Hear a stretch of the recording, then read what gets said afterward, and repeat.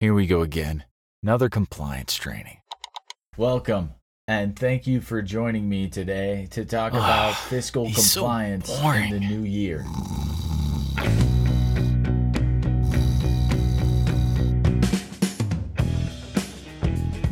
Hey, welcome back once again. This is episode 21 of the DIY Narrator podcast. Thank you for downloading and taking the time to listen. This podcast is for the instructional designer who performs their own e-learning narration rather than hiring a professional narrator. My name is Josh Risser, and I am a professional voiceover talent and former corporate trainer. This episode is part 2 of our series on Who's It For, and we're digging into that question and ways you can adjust your e-learning narration to account for the answer to the question. Let's refresh your memory with just a little quick recap of the last few episodes. A couple episodes ago, I talked a bit about how I failed at my initial attempt at narrating an e-learning project with a new customer because I wasn't clear when it came to understanding the answer to our question of who is it for. I didn't understand the learner's current level of knowledge and understanding, and I also misjudged the environment that they were learning in and how much time they had available to them. To hear that, go back to episode 19.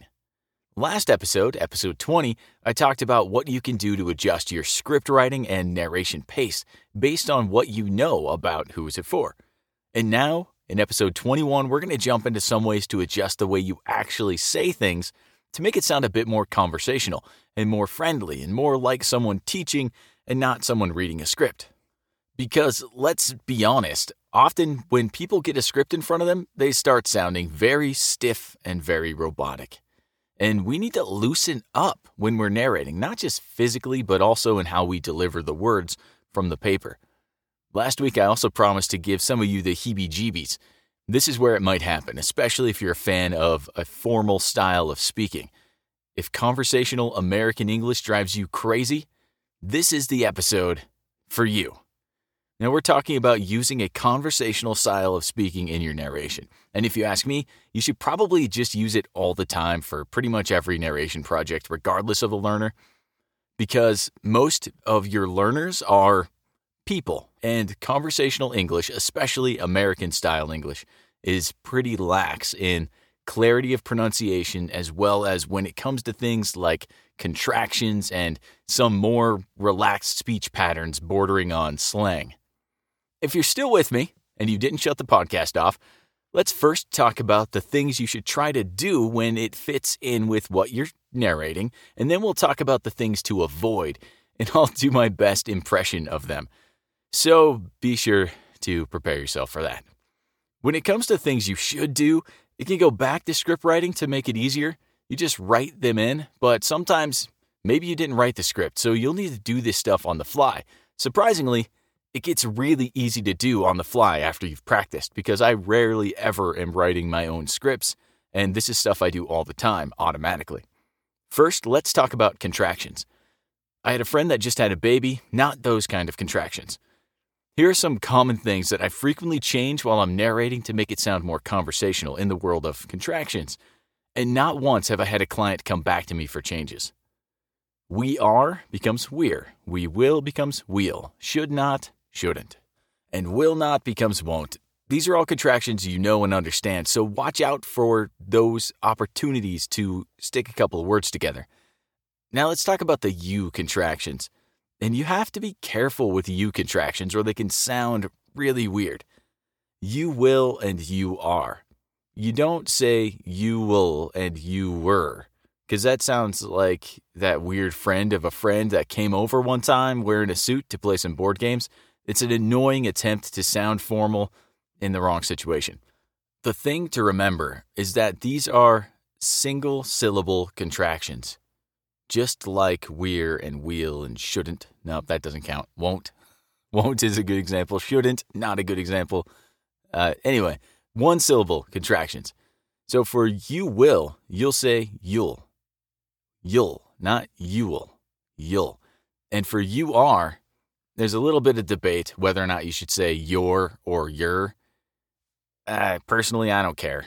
Say whatever comes out. I happen to say whatever comes out at the time, and I'm sure I could find hundreds of examples of both if I wanted to dig through my hundreds of hours of recording. If you're not sure which to use, stick with your.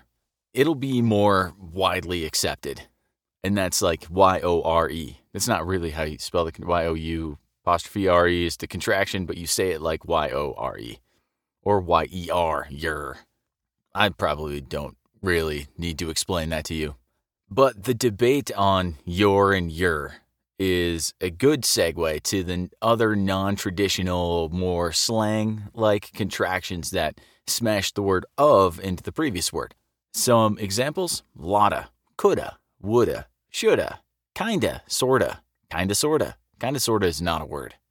So be sure to use them when appropriate, and you'll also start sounding like a human in no time. There's not really much else to say about those. Then we have other things like the word you know, which fits really nicely into the middle of a sentence. For example, in some sort of recap, now that you know the reasons for blah, blah, blah. So if it fits in really well there. I don't really like you know at the beginning of a sentence because it makes it seem like some dude leaning on a fence post. You know, like I don't know, it just doesn't work. Now let's talk about the word to. In a lot of cases, you can smash it. I just said a lot of. You can smash it into the other word and get rid of the silly ooh sound. So want to, going to becomes wanna or gonna. Anyone's ears burning yet? This is good. So let's take a look at some of these in action. And maybe you can see how this distortion of the English language, which we Americans do so well, can help you sound like an American person when you're narrating. So take the fragment of this line. What we would like to do is. Applying our rules, you'd probably say, what we'd like to do is. So we contracted we would. We changed to tuh. What we'd like to do is. For me, that just rolls off the tongue. What we'd like to do is. Maybe it'll feel weird to you right away, especially if you aren't into the whole lazy English thing. And don't force any of this stuff. But as you get used to it and use it more, you probably will start to come off less as someone reading a script, which will help your learners connect more with you and hopefully help the knowledge transfer a little bit better because they'll be hearing comfortable English and they won't necessarily be hearing stiff reading a script English. There are situations where contractions don't always work. Let's look at the word are, which is often contracted. You'll need the word are for emphasis in some cases just to get the point across that you're trying to make. For example, you would want to say something like, in the past we avoided it, but we are going to be accepting Apple Pay.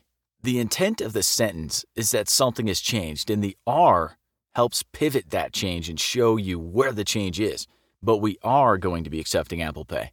If you smash the are into the we, you end up with something like this.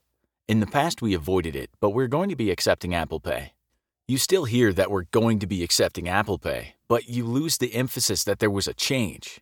Really, in this sentence, why would you bother saying in the past we avoided it if you weren't going to emphasize that you've since changed your policy? And as a side note, if you did want to use that contraction, but you wanted to still get some contrast, and now that I'm thinking about it, maybe even a little more contrast, you could add the word now to the second half of the sentence. In the past we avoided it, but now we're going to be accepting Apple Pay. So that pulls the contrast back into the statement. So you've got past versus now instead of avoided it versus are. Basically what I'm getting at is you need to understand the intent of what you're saying. And in this case, it's showing that there was a change. As long as you connect yourself to the intent of the sentence, your narration will be much better than it would have been otherwise. And back to the word are really quickly. It's something that's easy to slip into the place of the word our. You want to use the word our when you're saying our and are when you're saying are. You wouldn't say our new policy unless your title be captain. But then it'd be our new policy. And one more footnote on all this conversational stuff, and I touched on it a little bit. It's all personal. Like speech, everyone has their own way of speaking, their own cadence and their own word selections, and ultimately you make the call on what comes out of your mouth. If it's comfortable for you, it'll sound more like natural speech to your learner. But that's the goal. So take what you want, leave some, add some stuff that I didn't cover because there's plenty of that. And ultimately, make it your own. Now for the fun stuff, what not to do. These are some of the things that are often common in conversational speech that you should avoid, at least in my opinion, because I find them quite annoying. First, and the most obvious, upspeak. Because when you use upspeak, you don't ever really sound like you know what you're talking about. And that might have been an over-dramatization of it, but in a nutshell, it makes every sentence sound like a question, or that you aren't quite sure of what you're saying, or that you're leaving it hanging and that there's something else coming, but it's the end of a sentence. Anyway, that's enough upspeak. If I keep doing that, I'm going to get stuck in it, and then I'm not going to book an audition for a month. The next thing that drives me insane and is very prevalent in the world is vocal fry. Or should I say vocal fry? If you're going to be training high school or college girls, maybe vocal fry will have a place for you. But vocal fry is that low, creaky growl sound at the end of a word. It's really, really annoying. And maybe it just annoys me, but I hear it on TV almost any time I turn it on. According to Johns Hopkins University, it happens when you relax your vocal cords, but you're still pushing air past them, and it causes them to continue to vibrate. And they claim vocal fry isn't bad for your vocal cords. But as I was practicing my vocal fry to do this podcast, my throat did start to hurt. Maybe it won't damage your vocal cords, but it could become a habit if you do it, and then you could cause damage to your reputation, so don't do it. And then we have the word like. And I don't need to tell you to leave this one out. That would really fit well into the vocal fry conversation. All right, that is enough of all of that. I'm done sounding weird. There's probably terrible impressions, but thank you for listening to that. And thank you for listening to episode 21, more on Who's It For Part 2, Conversational Speech. I hope you picked some good stuff up. And remember, this is all personal decisions, but using a little bit of this, relaxing and not being so stiff when you're recording with both your speech and your shoulders, relax those shoulders, will help you sound more connected to your script. It'll help you sound more like a person and less like a robot. Which is funny that you'd mention that. Learning Solutions, Orlando, Florida, March 26th to the 28th, 2009. I'll be there, and I am running a session titled, You're a Human, Stop Narrating Like a Robot. It's at 10 a.m. on Thursday. Come check it out.